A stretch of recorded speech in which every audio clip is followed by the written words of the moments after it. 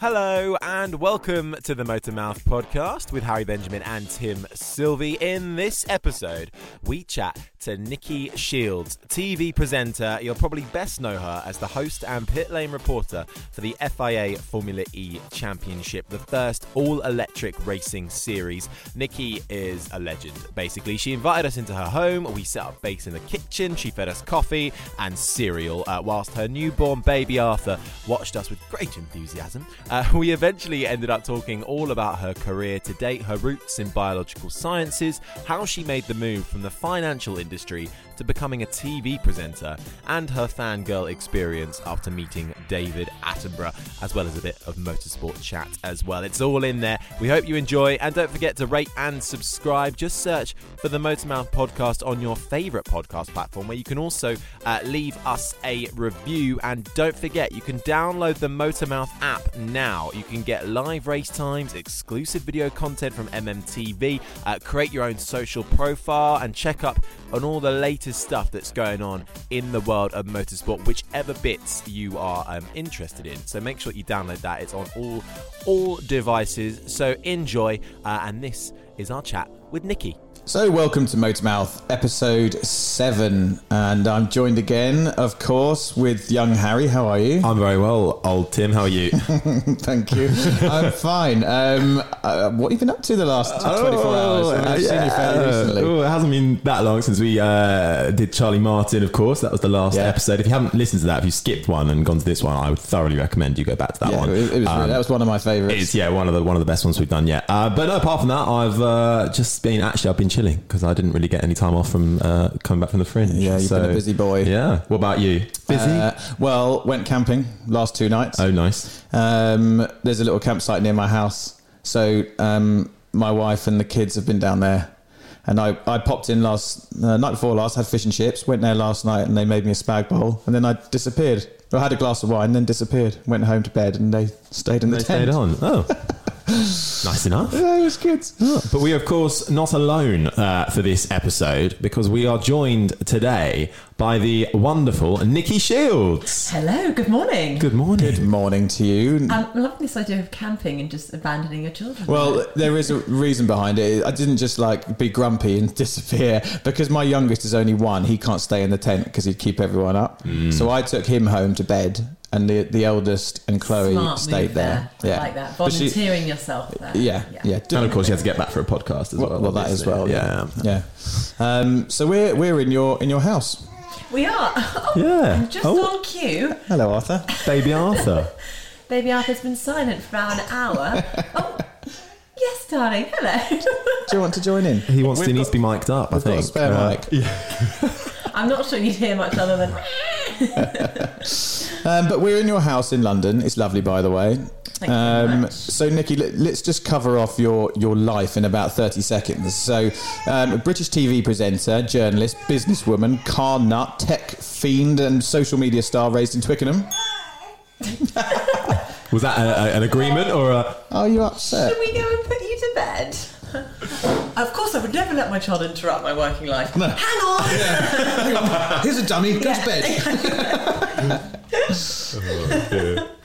Oh, dear me. Lovely. Right, we didn't get far. We'll be here at 6 o'clock going... Exactly. Jesus Christ. Anyone for more cereal? Yeah. No, Nicki, breakfast is over. Oh, dear. A little break there while we sort a young Arthur, who's now kicking around in his bed.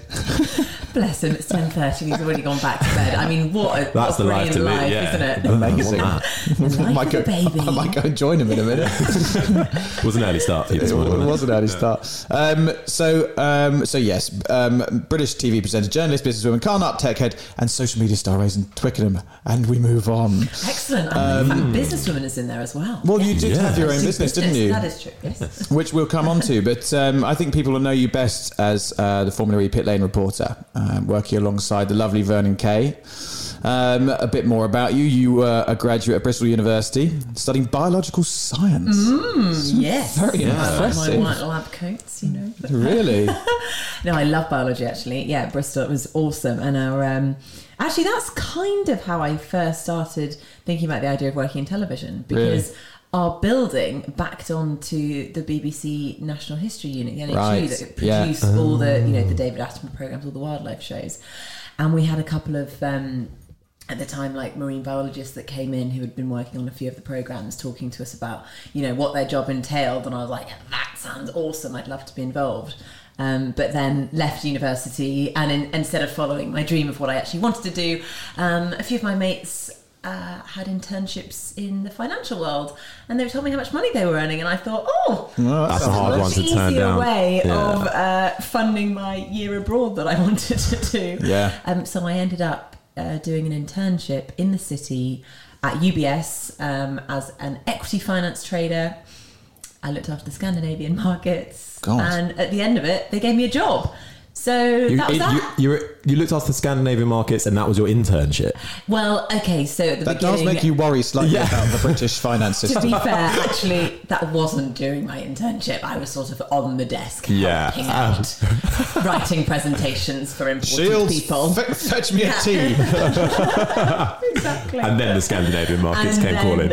Exactly. And then when they were like, actually, you're all right, come back, we'll give you a job after your year abroad. And I thought, well, that's rather easy. I can go away on my travels, travelled around the world, and came back to a job in the city working at UBS, doing exactly what I just said, which was never really part of the plan.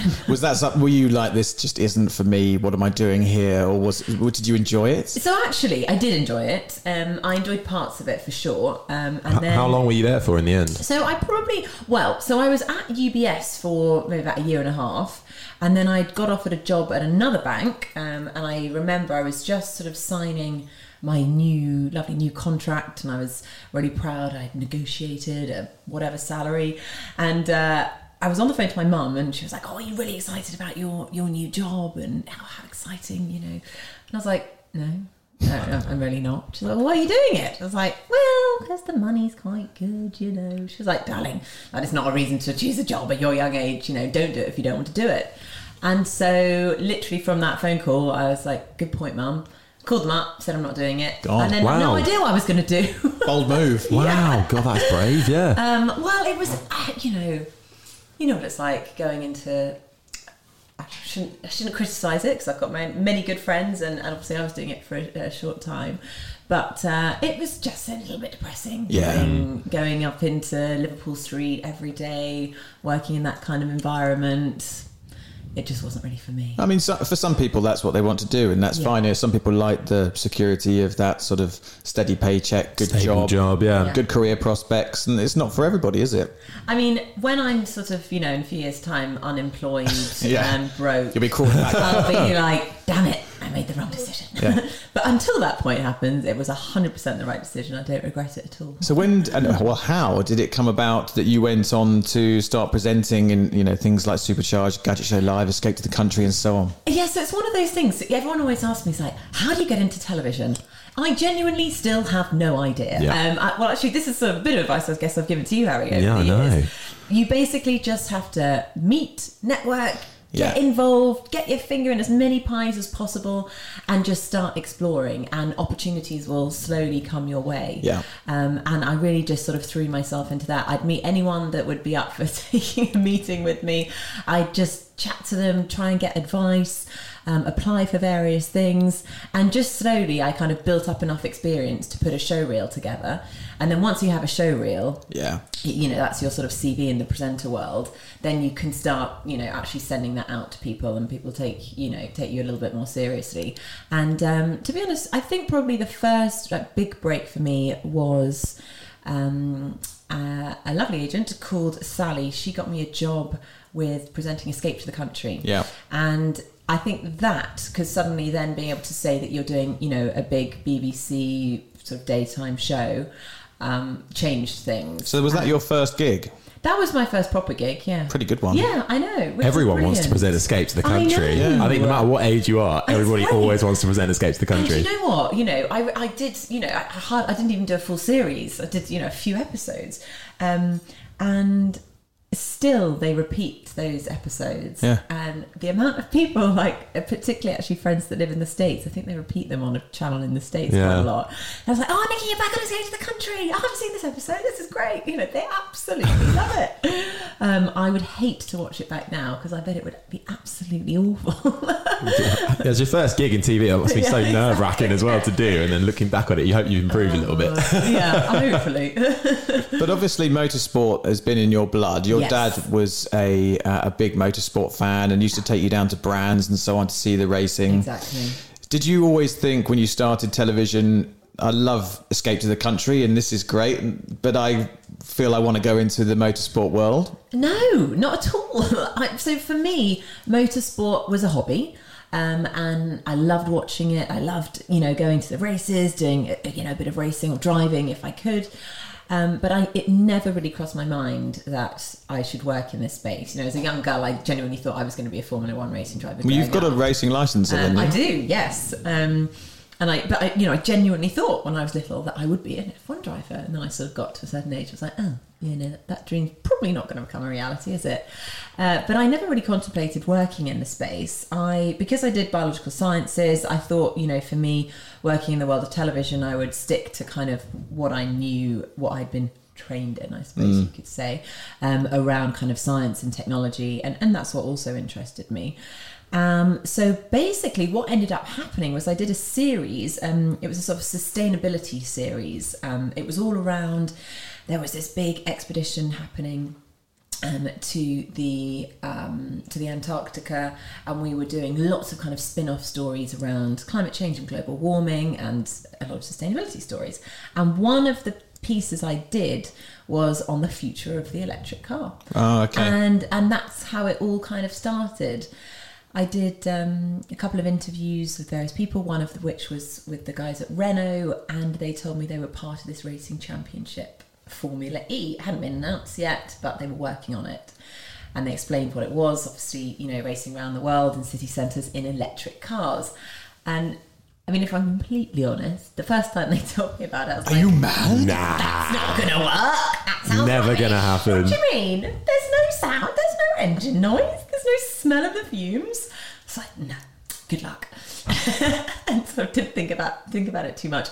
And then I did sort of go home and thought, well, because they did quite a good sales pitch, they were explaining how fast the cars would go and obviously the acceleration with the, 100% torque. And actually I thought, well, okay, actually having a racing championship that does actually stand for everything else that I'm working in at the moment around sustainability and zero emissions and, helping to clean up our act, I thought there might be something in this. And as I said, the rest is history. I then sort of got in touch with Formula E, who put me in touch with the production company, who were looking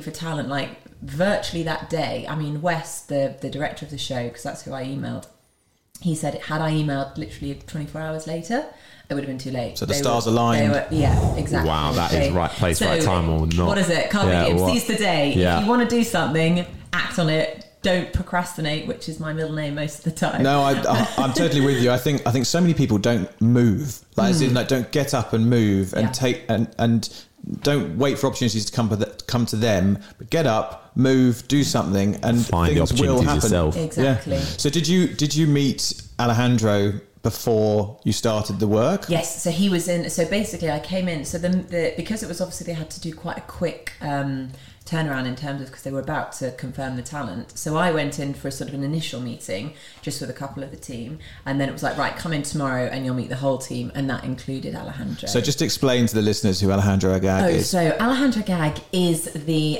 Formula E is really sort of his brainchild. He was the one that pioneered the entire series.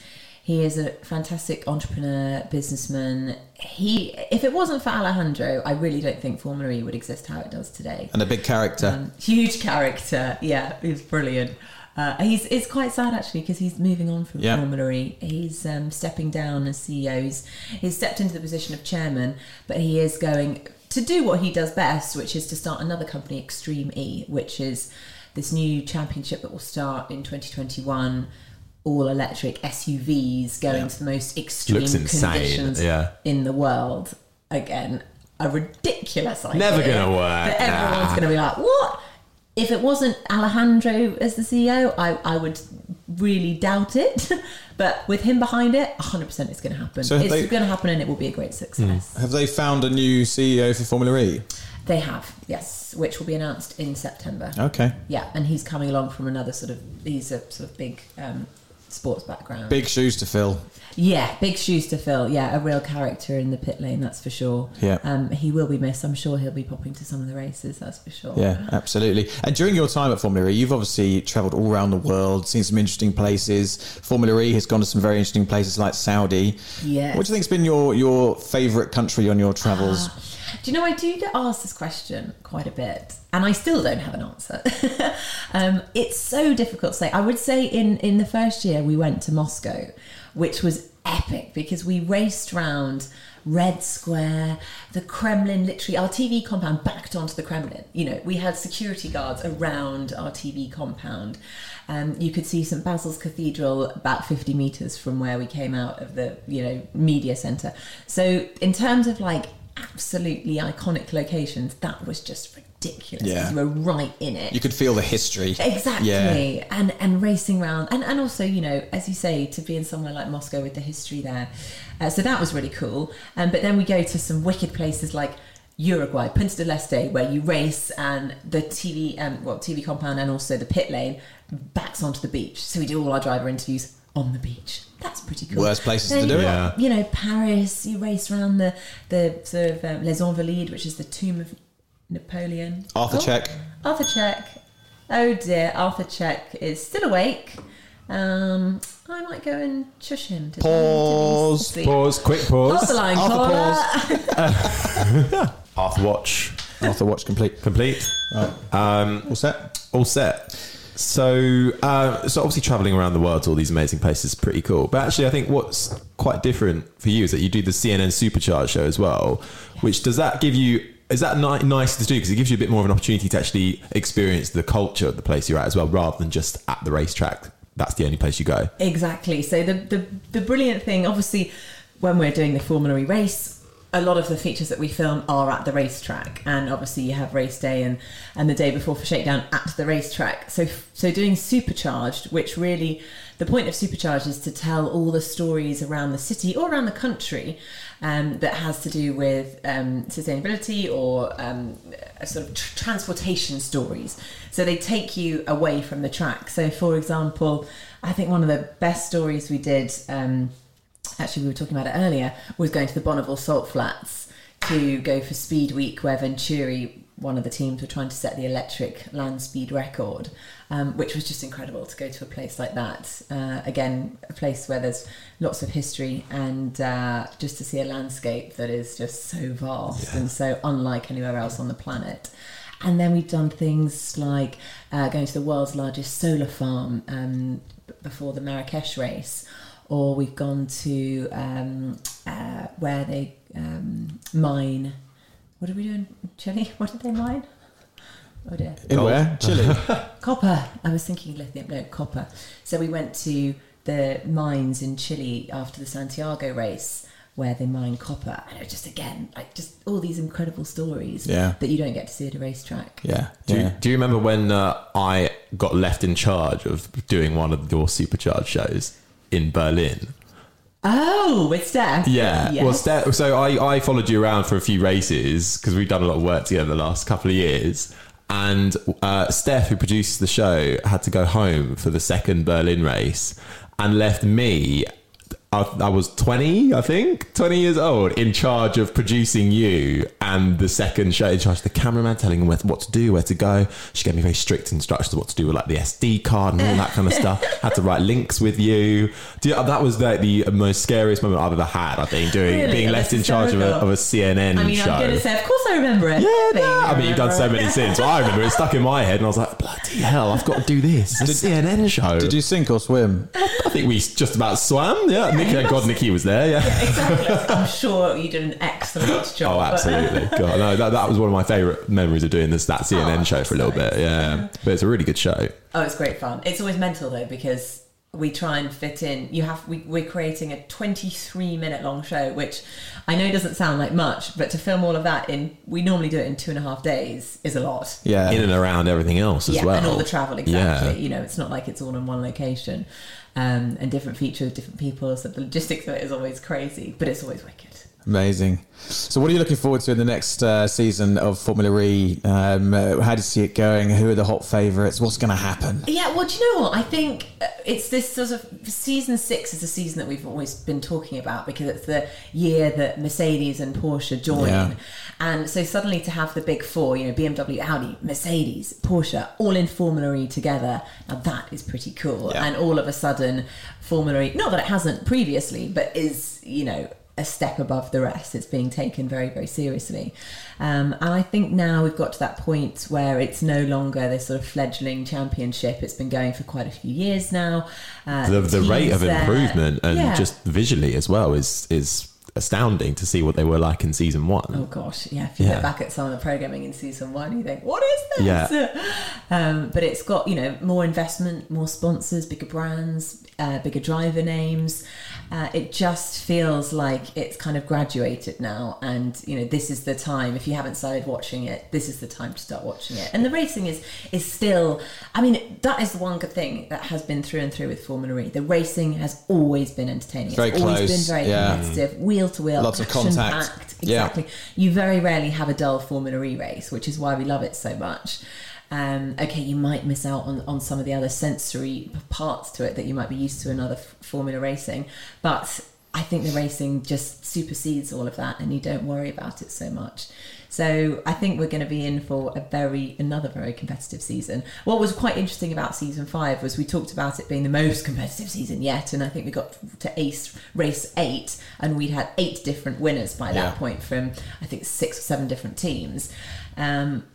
But very interestingly, the cream always rises to the top. It was still Jean-Eric Verne, Lucas di Grassi, Sebastian Buemi battling it out for that championship final. Yeah. And Jean-Eric Verne was crowned champion. However, this season 6, I have no idea what's going to happen once you bring in, the likes of Mercedes and Porsche. How cool is that, though, that you don't know what's going to happen? Yes, because we're so used to F1 going, oh, here we go. It's going to be Mercedes again. Yeah. Is it going to be Lewis or is it going to be Lewis? Yeah. Oh, look, Lewis won. Yeah.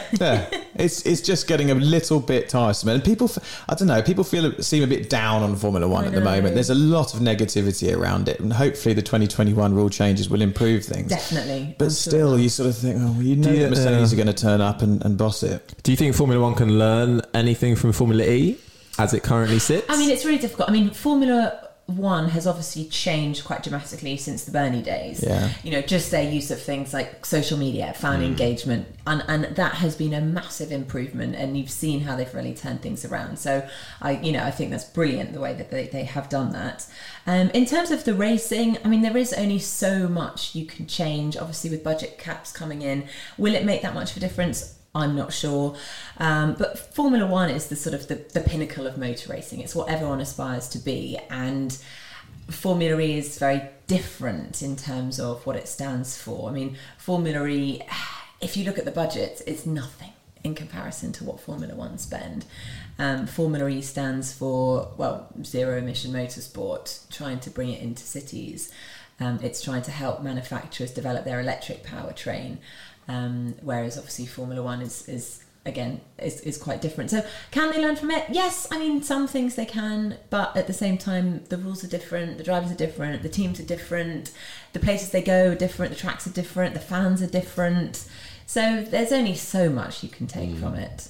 I find it interesting with Formula E. I think we've spoken about this before, Harry and I, that a lot of the younger drivers coming through now, historically, people have been like, where do you want to go? I want to go to Formula 1. That's all I want to do. I've got my mindset on Formula 1. Now it feels a bit like some of the younger drivers are starting to say, actually, I want to be in Formula E. Yeah. And in my past, when I used to manage racing drivers, and we'd say, right, look, let's look at where we're going to place you next and the route to Formula 1. A lot of them would say, no, I don't want to be in Formula 1. I want to go into Formula E. And it seems like it's a more achievable, more affordable, and with the younger generation who are more green savvy, perhaps a better place for these young drivers to be going. Absolutely. And also I think the beauty of it is all the drivers on the grid are paid drivers. Yeah. They're not paying to be there. Yeah. Which is, I think, was a very important thing for Formula E. And now that they do have this incredible calibre of drivers as well, you know, if you look at the grid, there are a lot of former Formula One drivers. Yeah. You've got World Endurance champions, British Touring Car champions. You know, there is a real sort of diversity, but it is an elite group of drivers. I think the danger at one point might have been that perhaps people saw Formula E as a Formula One reject driver sort of safety ground where they could go in there and do all right, and that would be nice. But I think actually, although there was a danger of that maybe 2 seasons ago, now you look at someone like John Eric Verne, who was never going to do that great in Formula One, being in a mid-tier team, you know, and the whole Red Bull Drive program, and that's a whole nother story. But the fact that he's, as you say, cream rises to the top. He's consistent since he first started in Formula E. When first team was Virgin, wasn't it? Andretti, and he won, didn't he? And he nearly won on pole position. That was in his first race, and now just being crowned second champion twice. Yes. And it's not like Jean-Luc Verne champion again. He had to fight for that as well. Yeah. Yes, exactly. So But also, there's you know, F1 drivers who have come across, you know, like Massa, and he's fighting. He's not like walking in there and he hasn't walked it at all. No. Let's talk about female sport. So we've done a lot with females lately. Weirdly, we've had Really? Well,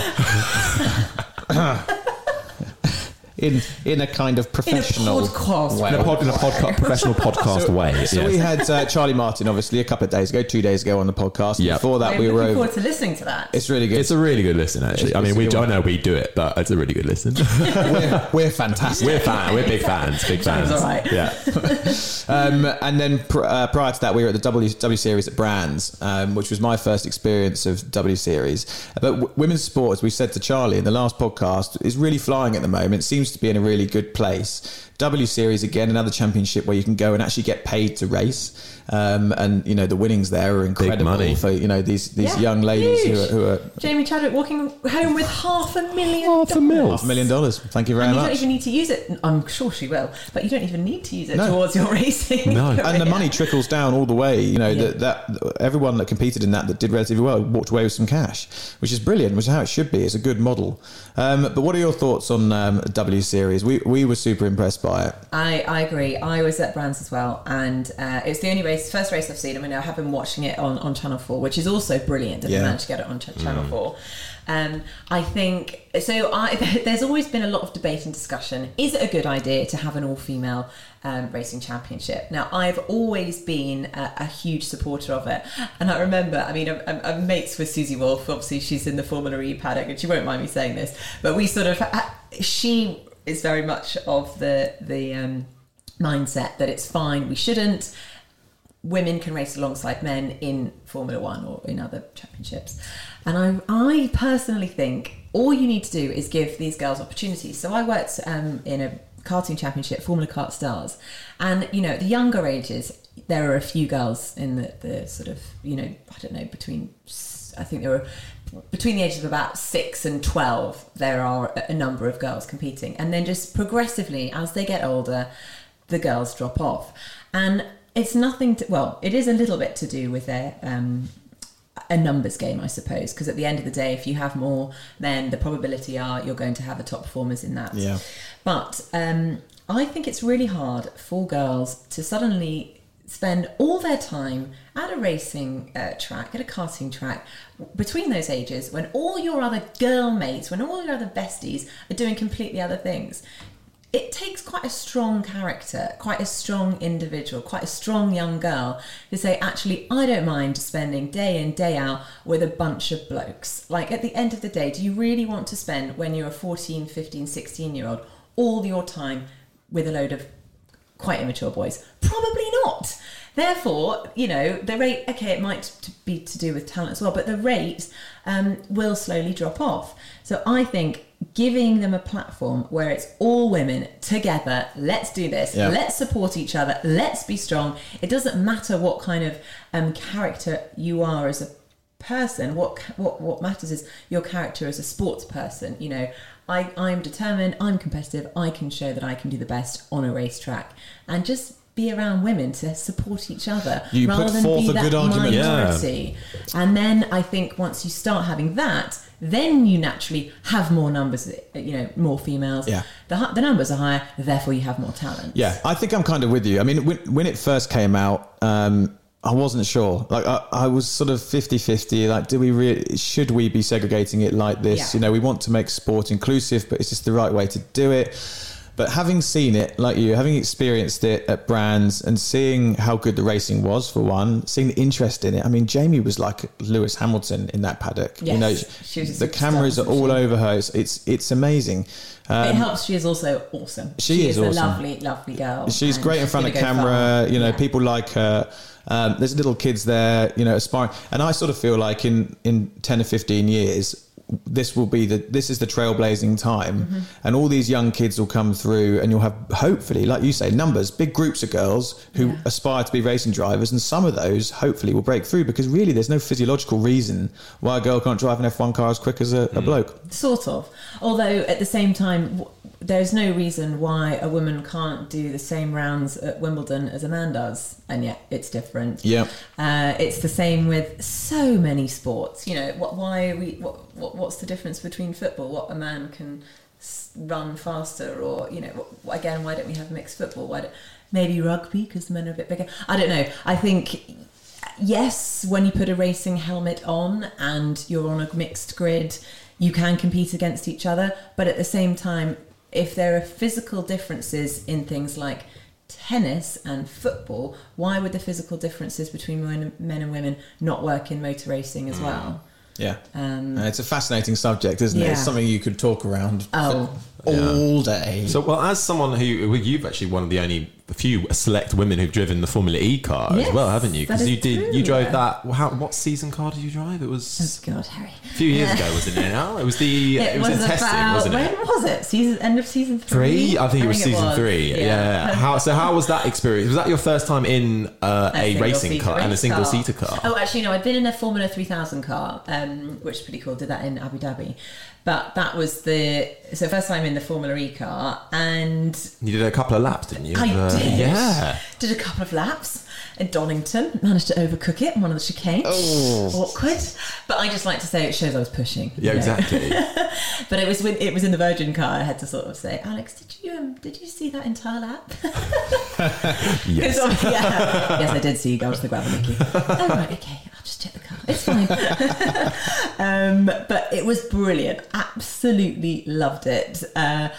I mean, obviously, I only did a couple of laps, so I couldn't really tell you the physical The differences. ins and outs, yeah. Exactly. I mean, I found it amazing. I didn't find it that tiring, but I was probably going incredibly slowly. Was the instant speed weird? Because obviously you've driven the Formula 3000 car, which is fast. I've Yes. driven one of An those engine as well. having an Yeah. engine, yeah. Well, what's weird is that you've got no engine noise, of course, but instead you can hear the sound of the wind and you can hear the sound of the tyres. But there's no sort of noisy engine noise, which would normally dominate in that situation. So it's actually bizarrely quite peaceful driving around. Serene, like a Sunday afternoon potter. Exactly. And then the instant acceleration is awesome because you do just feel instantly quick. And I mean, for me, it was just hysterical having your head bobbing around because obviously, the faster you go, there's that sort of suction. Your head feels like it's being, or the helmet particularly feels like it's coming off. Exactly, feels like being The lifted G-force is being out of the cockpit. And actually, I'd spoken to, I got a few tips, I think, from Bruno Senna before. I was like, so anything that I should be aware of? And he was like, don't worry if it feels like your helmet's being pulled off from your head when you're driving down the straight. I was like, It's quite a disconcerting That's feeling. normal, it really is very disconcerting if you're not prepared for it, fortunately. I've got a question about Formula E that you might be able to answer. Why don't they give the cars a sound? Has this been discussed? It has been discussed. You can't. Yes. do- Imagine. Well, the thing is that they do have a sound. Exactly. That's what people. Yeah, that's yeah. the misconception. Exactly. They have That a is- sound, yeah. but imagine if the sound was like What kind of sound? So you know in Star Wars you've got the what are the baddies called? Darth Vader's lot. Not like pew pew pew. Yes. Imagine that noise flying around, like 20 of those. It'd certainly turn a few heads. One thing actually, when I was in the You don't want them shooting at each other as well. have you seen the videos that Formula E do though, the Mario Kart style? If that was real, that would be insane. They should chuck some bananas on track, honestly. and things. But when I was in the pit lane, though, if they're still and they come out of the garage, because they go from nothing to, and the sound doesn't kick in, it feels like, until maybe it's slightly too late if you're crossing the pit How lane. do they sound, Harry? Can you do it? They sound like an aeroplane about to take off. Go on. No, I can't do it. No, well, you should know then. Go on. I'm rubbish at that. No, I can't do it. No. Thought about it. But they do. They go from nothing to. That was good. That's like a normal car, clearly. But they do, like, there is a sound, so you don't. You know, it is a sort of whooshing sound, which I think sounds like an aeroplane about to take off. Yes, I mean they say the sound is about 80 decibels, which is about the equivalent of a road car. It's not much, is it? So no, it's not like super loud. You don't need to wear your ear defenders. I'm standing by it. But it's not going to sort of, drift past you. No, you're not going to notice. Yeah. Well, I'm going to propose to the new CEO that they should sound like the Millennium Falcon. Pew, pew, pew. Or Tron. Flipping it on its head slightly from a broadcast perspective, how have you found being sort of your journey through motorsport? Have you ever felt you come across certain barriers and that kind of thing, working in what is defined as perhaps a man's world? To be honest, not really. I mean, I think when I first came onto the scene, I'm sure I'm not going to name any drivers, but obviously, Go on. Oh, there's a new pit lane reporter in town. Yeah. Let's try it on here. But I quickly squashed anything around that. I was like, I'm married. See you later. Do you want to do an interview or not? And so I like to think that I quickly earned their respect. Yeah. And so it's now just great fun. I haven't really struggled. I think that's because, although we have had a couple of female racing drivers as well, by the way, in Formula E. Not this season, but we had Catherine Legg and Michaela Ceruti and Simona de Silvestro. Yeah. Exactly. So there were a few women. However, there are also loads of wicked women behind the scenes. I mean, obviously, the shop front for any racing championship is the drivers, but behind the scenes, it's actually not okay. Particularly in some areas, it's not far off a 50-50 split. I mean, my CNN producer, Steph Blendis, she's awesome. She's a woman. Just to clarify. Exactly. Half my production team in Formula E are female. So it's not like I'm sort of the Lone Ranger on the grid.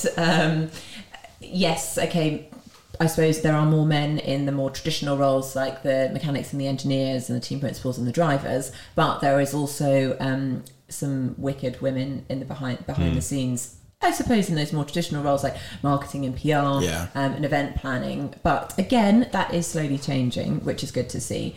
So I don't feel like I'm sort of completely in the minority. And no, I think once, we showed the Formula E drivers a few ground rules. Show them who's boss. Put the marker down. Exactly. Yeah. Talking of the drivers, you obviously spend a lot of time with the drivers. You interview a lot of them. You probably spend a bit of time outside of the track with them when you're at the races. Who would you say who's the character? Who's the funny one? Oh, so you can't leave without smiling when you're chatting with Antonio Felix da Costa. He is just such a lovely bloke, so easygoing, always good fun, always smiling. I mean, we had some really tough times this season for him after a few of the races, and yet despite everything, I think there was even one moment where he was virtually in tears at the end of a race, and yet he still did the interview, he still put a brave face on, and he was still a lovely guy to chat to. So he's always a good one. And I mean, they call themselves Jean-Eric Verne and Andre Lotterer. Bit cheesy guys, but they have a great... No more. No, I know, no more. Yes, Andre Lotterer is off to Porsche. But they have a great relationship and, kind of wind each other up quite a lot. So if you were sort of looking at teammates that have the most fun, it's the Tachita boys. Yeah. I'm trying to think of What would you? Were you? I'm assuming you were there when there was that big outburst from post race from Sebastian Buemi, and it was all caught on camera, and he was having a proper go at a couple of the drivers. Were you not there for that one? Oh yeah, yeah. You were because my memory fails me on that. Do you remember when that was? Oh god. It would have been season 4. Yeah. I think. Do those kind of memories stand out for you? So if you look back at the last few seasons, what would be a big moment for you? I mean, I think so. I'll never forget. I think it was in Monaco. So a couple of years ago, it would have been season 2, I think. Well, maybe season 1. Season 1. Lucas Grassi, Nelson Piquet Jr., the Brazilians hate each other. You know, they've been battling against each other for years since they were kids, through karting, through Formula One, through Formula E. Really do not like each other at all. And they just, during qualifying, they basically sat next to each other, but with their backs turned against each other, and would just completely ignore each other. And I sort of, and it was at quite a critical point in the championship. It was the year that actually Nelson Piquet Jr. won, but Lucas was very much in the running, and tried to speak to one, and they're just bad-mouthing each other, just like, well, if Lucas hadn't done this, well, if Nelson hadn't done that, and it was just like sort of two little boys bickering in a playground. Brilliant. But at that point, are you thinking, oh, how am I going to navigate around this situation? Or are you thinking, make it this worse, is TV gold, keep going, this is amazing? Yeah, sorry Lucas, sorry Nelson. TV gold. Yeah. Excellent. Yeah. My career's going great. More of this. I mean, there have been some awkward moments where I'm the one that looks like the idiot. Yeah. but all for the good of the television show. Yeah. Fine. But that's going to happen, isn't it? Because you're being in the pit lane and seeing the drivers immediately as they've had a crash or something's gone wrong and they're in a bad mood and you've got to grab them and that talk to them. approachability is something. Having watched you do it is a skill to master. Yeah, absolutely. It really is. Just like, please, am I going to get away with putting a microphone in front of your face? No. It was that the Antonio Puigdemont one. I just felt so guilty because he'd thrown away the race and it was his fault. And it could have been a 1-2 sort of race win for BMW, one of their first races of Formula E. And he did virtually cry in the interview, and I just felt. Did you want to give him a little cuddle? Yeah. He was hiding between sunglasses, but at the same time, I also wanted to say, "Camera, get closer, show the tears. He's crying." Oh, the fickle presenter. Zoom in. Zoom in. See the tears. The Sorry, teardrop. Antonio. Moving away from Formula E, well, not too far away, we're relatively friendly with the chaps over at Robo Race, so we've done a little bits and pieces with them. So Ollie Walsh is a sort of friend of Motormouth, and we've spent some time with him and done some filming with him actually, and he's quite influential in their trackside stuff. Yes. So he's told us an awful lot about how these cars work and what their plans are for the future, and the setup of the races. It's fascinating stuff, and the personality of the cars as well.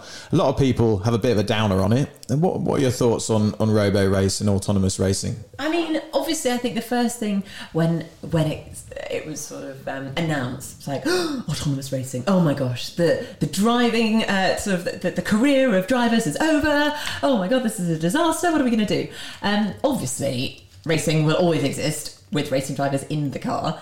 But it doesn't mean that you can't have another racing championship alongside it to complement it and to showcase this incredible technology. The key. We are going to be living, as sad as it is, there will come a time where all the cars will be autonomous. I mean, it's a long way off. I'm not sure whether we're going to be around to actually properly see it, but it will happen eventually.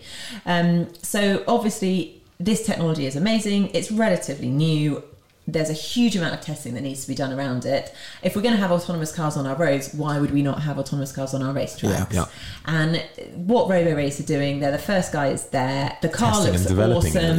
They're testing. What's brilliant is the way that they're going about it as well. It's a brilliant way for kind of students to get involved, for engineering students to understand how they develop algorithms, how they develop the technology and the software. So it's just a fantastic opportunity for everyone to get involved. Yeah.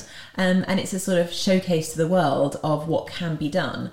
And I think it's a really interesting space to be in. I don't think at the moment they quite know how they're going to showcase it, whether they're going to have races or assault courses or you've spoken to them more recently. Well, I spoke to Ollie about it, and he said one of their thoughts was, and I don't know whether they've implemented this yet, I haven't actually watched any of their testing and whatnot, but was to have half the race is a driver, in the Rebo race car, and then they get out and the car drives off, which is cool because it gives you that sort of I can cheer someone on.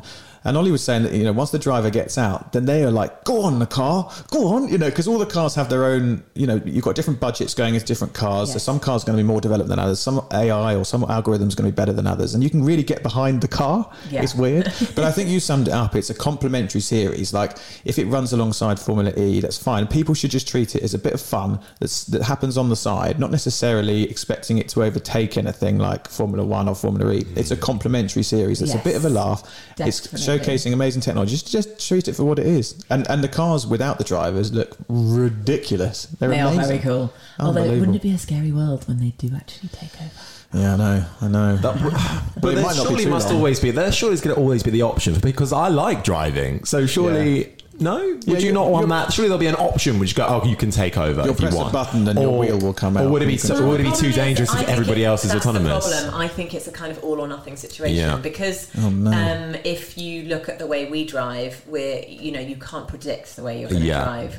Particularly the way Harry drives, not good. Terrible. It's a nightmare. I drove here once. It was horrific. I've never done it again. No, I got a tube here.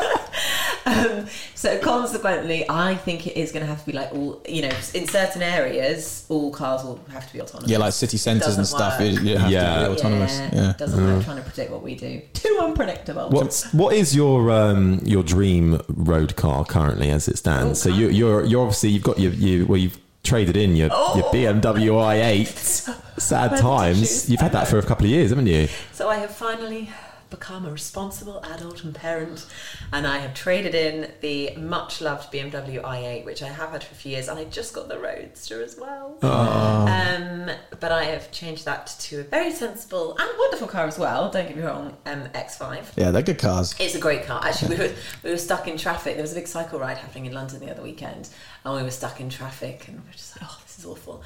My husband's like, yeah, but we're in the X5. Yeah. I don't mind sitting in traffic in this car. Yeah, fair enough. They're nice. They're luxurious, aren't they? Really lush. And big old tyres. The only bummer is when you go to the petrol station and you have to remortgage your house to fill it up. But you've got the i3 still? Yes, got the i3, which is awesome. And actually just came back from Brighton. Drove to Brighton and back on a single charge. No, really? Yes. That's impressive. And we were 4 up, 2 up and 2 babies with buggies and all that.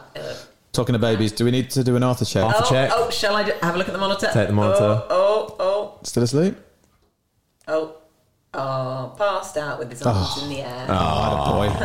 Attaboy. Arthur check. Done. Complete. I think that this is a good segue into a little competition. Is it game time? A little quiz. I don't like losing. This is called Motor Maths. We've got music and everything. Although this is the set music that came on it. Okay, Nikki. So you are the third person to take part in Motor Maths. And basically, I've got 4 team radio clips for you. And we've chosen Formula E clips from the latest season. And basically, there's 3 points up for grabs per bits of team radio. So you get 1 point for naming the driver that said it, 1 point if you get where they said it, and another point for the context of it. If you could get. Lord. So in total, you've got 7 to beat. Bobby Thompson, a British touring car driver, he is in the lead 7 points. with 7 points. Charlie Martin is second with 5. So you've got 7 to beat. How many rounds do we need? 4, and it's out of 12. 12 up the ground. So let's get the first one on for you. Okay, so this is the first one. I think you'll fly through this. Yeah, but I'm stopped at the moment because it's destroying the bodywork. Okay, copy. Hold. What do you want me to do? Wait here or just drive back and destroy the bodywork? I will give you information. Okay. Turn the car off. Race is done. Yeah, okay. This is for sure from the first lap, guys. First corner. It's a disaster. Yeah, copy.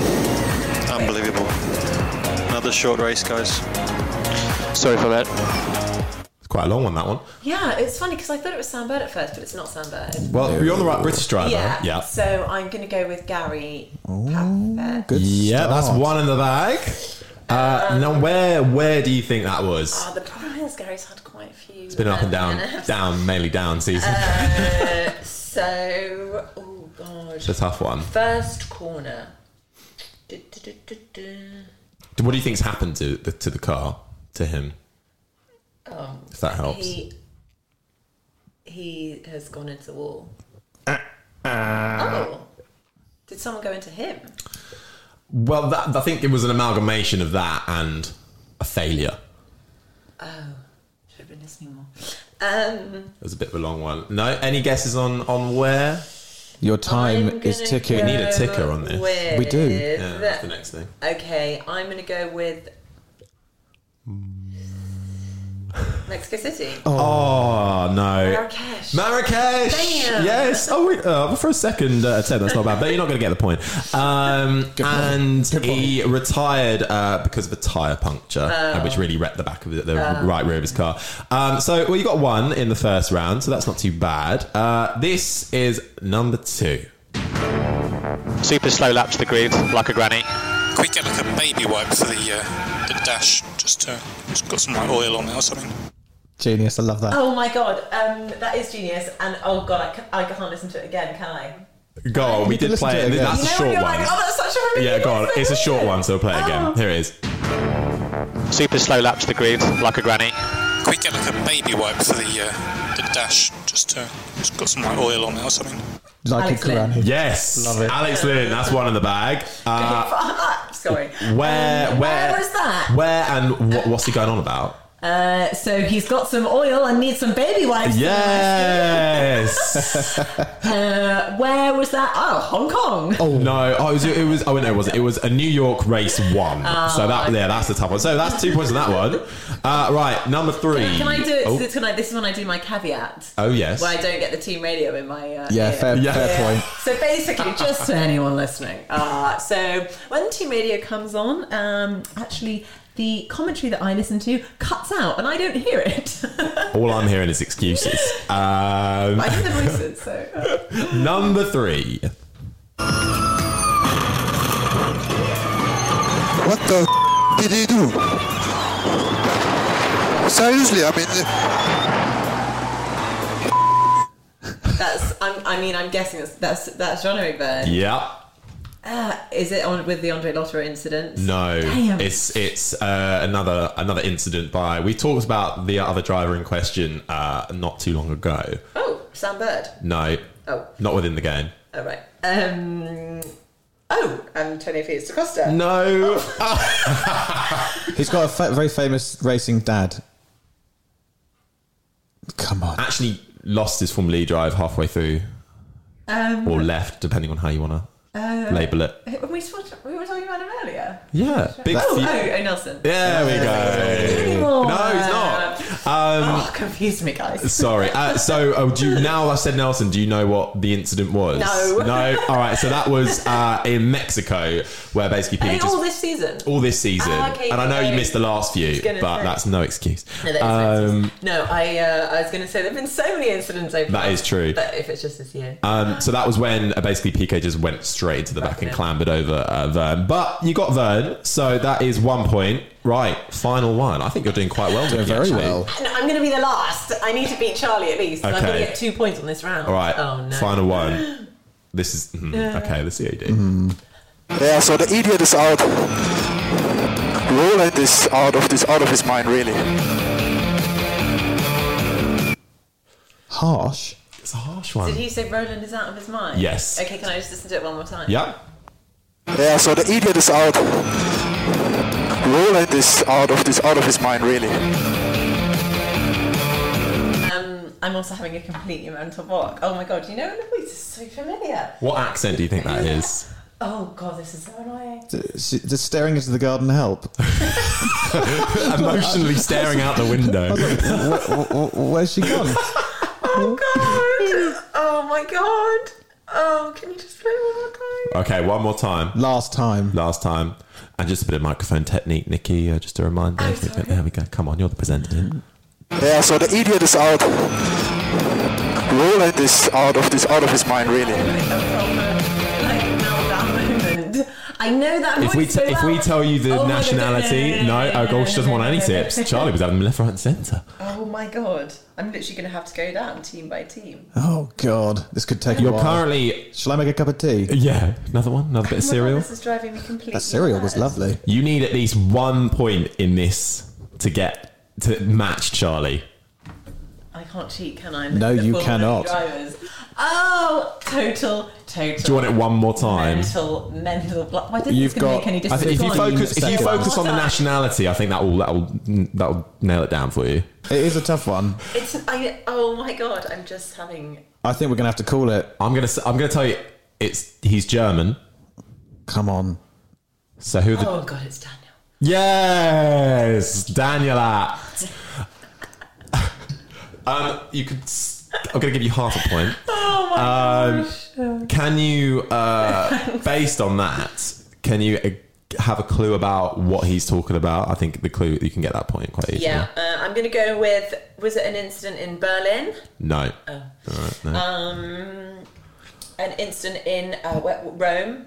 No. Oh God. Okay. Harry, you're being very generous here. Okay, so Paris. it was in Hong Kong, so not even close.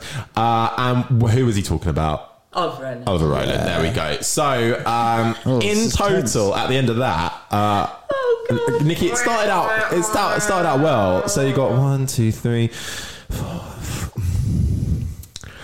So you got 5.5, which puts you second on the leaderboard. Bobby's still in the lead. Bobby Thompson in first, my Nicki Shields second, word. Charlie Martin third. Have we got a, Have we got a clap? go on, just try it. No. Go on. I don't deserve a clap.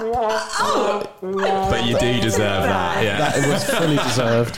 Thank you, Nikki, for playing Motor Mounts. Thanks, guys. 5.5 on that. We'll add you Thanks to for the your leaderboard. No, that's all right. We are. I'm Did generous. Daniel have one? You know, in your brain's like, I know that. Yeah. We do still have a few more questions for you, though. Okay.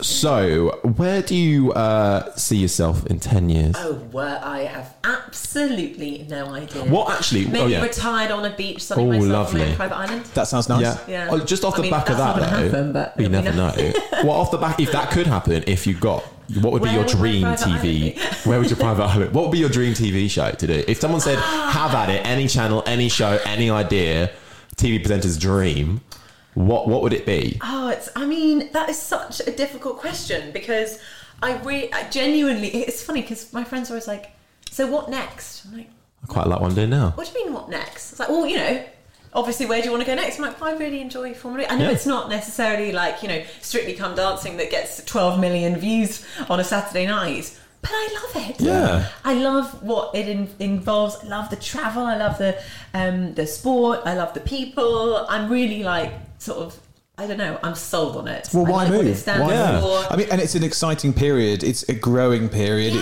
It's a It very must hot be nice topic. to have been with it from the very the beginning, beginning, yeah. and grow with it. Well, the other question is, are you trying to do Formula 1? No, I like watching Formula 1 on the television. I love working in Formula E. So Formula One came calling and went, "Listen, Nikki, come on. We've got feels like that. forget Ted. We want Nikki's notebook." Oh well, that's got a ring to it, hasn't it? At the moment, I am not done with Formula E. No, I still feel, and obviously, you know, I think it would be very difficult to leave a championship and then try and come back to it. Yeah. And at the moment, I'm still just as excited about it. Oh, well, that's as great. when No, that's I really started. nice. So, what are you rubbish at? Cooking, Really? terrible. You've got your. Husband, very good. Yes, I'm very good at going out and buying food. Not so good at buying. Do you get a lot of ingredients and takeaways? cooking. Deliveroo. Do you know what we do? We love. Is Gusto. Where they send you. Is it like HelloFresh? Exactly. HelloFresh. Better recipes. Oh, Do really? Gusto. yeah. I'm going to write that down. So we get 3 meals of those a week. They send you all the ingredients in the nice little packets. And it means no food waste, and it means they give you the recipe, step-by-step guide. And they're good recipes. Ideal. And they are good recipes. Yeah. And actually, I can do those. It's like- HelloFresh went through a phase of gifting those boxes. yes. So we did it then, and I did it, and I followed them to the letter. Yeah. And they're seriously nice. They were good, but And they they're got easy to boring follow. after a while, though. Yeah, well, there's a lot of repetition. well, That's so the thing. Gusto. So They have Gusto. a And is it good? range. Good money? What, like price Yeah, wise? it's Is it about all right? £5 a meal, I think. Oh, that's £6 not bad a at meal. all. Yeah. What would you say to any I know you've said it to some young people before about wanting to be presenters. They're all very annoying. But what would you say to young, particularly females who want to be presenters in motorsport? What advice would you give yourself back in when you were younger, coming out of uni? Don't take any shit. Good advice. If you want to do something, you 100% can. The amount of people that have said to me, or do you know the reason? I tell you why I did not go into television and working in sort of science broadcasting when I first left university, because people told me it was too competitive. And I was like, oh, well, if it's too competitive, I probably won't get a job. Why bother? Absolute rubbish. Yeah. If you want to do something, you can make it happen. And if there's something that you love, something that you're passionate about, it might seem tough at the beginning, but eventually, with a lot of hard work, maybe a relatively amount of few no's along the way, you can get there. And once you do, you do not work a day in your life. Yeah. I do not feel like I go to work. I Yeah. love my job. I love everything I do. That's what, I've got a 3-month-old baby and I went back to work after 8 weeks. I'm not back at work full time. I'm only doing bits and pieces, but I love what I do. I think that's a really good message. I think it's so easy to listen to external voices who say you can't do that, you can't do this, it's a competitive market space. And what you have to train yourself to do is listen to the internal voice that goes, I don't care what they say, I'm going to do what I feel is the right thing to do, and that makes all the difference. And do you know what? Those people that say you probably can't do it, look at what they're doing. Yeah. Do you want their job? Are they struggling? Are they happy with what they're doing? Possibly not, because they've doubted themselves. I think you just have to, which is really hard, and don't get me wrong, I spent years, like sleepless nights, being freelance, self-employed. It's tough. It is. I went through years of sleepless nights, worrying, fretting, stressing. What am I doing? Am I going to ever get another job? Who's going to employ me? Can I pay my bills? Blah, blah, blah. But you just have to keep going and keep believing. And it is really hard, but eventually you get there. And I'm not even saying, it's super easy now.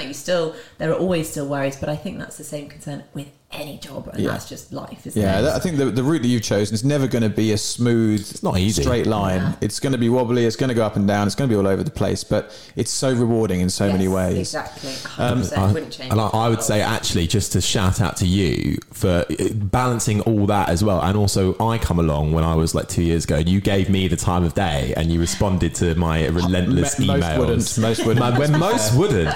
But you responded to you gave me tons of advice, introduced me to all these people, and that's just as well as doing your own job and making your way up there as well. So that, thank you for that. That's my pleasure, Harry. No, but I saw in you a hunger and determination, and so I wanted to kind of help, and I can see it now. Even you're really determined, and you're out and about, you're meeting people, you've maybe taken a bit of my advice on board. A little bit. And it's working for you. You're hosting the Hits Radio on behalf of and the Motor Mouth podcast. I'm sorry, and the Motor Mouth podcast. Strong facial hair. Strong facial. That's really come on in the last few years. It's looking really good. Thank you. I do spend a lot of time on the beard. Got to look good for face for radio, TV as well.